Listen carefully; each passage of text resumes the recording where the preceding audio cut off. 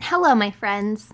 If you have landed on this episode, I'd like to share that the original episode has been voluntarily removed.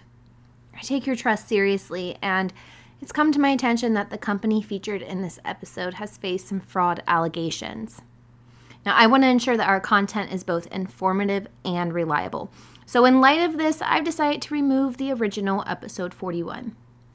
But hey, don't worry, because there's still a wealth of wisdom and knowledge to explore in our other episodes about twin flames. So we've got incredible content featuring notable readers and healers. So if you're looking for an episode or 6 about twin flames, dive into one of these episodes that I'm about to list right now. And I'm just going to give you the episode number so it's a little bit easier to find as my episodes are numbered.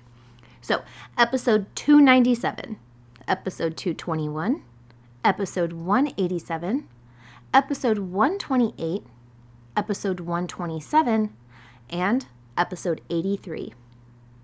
So, I just want to thank you for being part of our community. I'm grateful for you and your trust, and I hope that you understand why I removed this episode.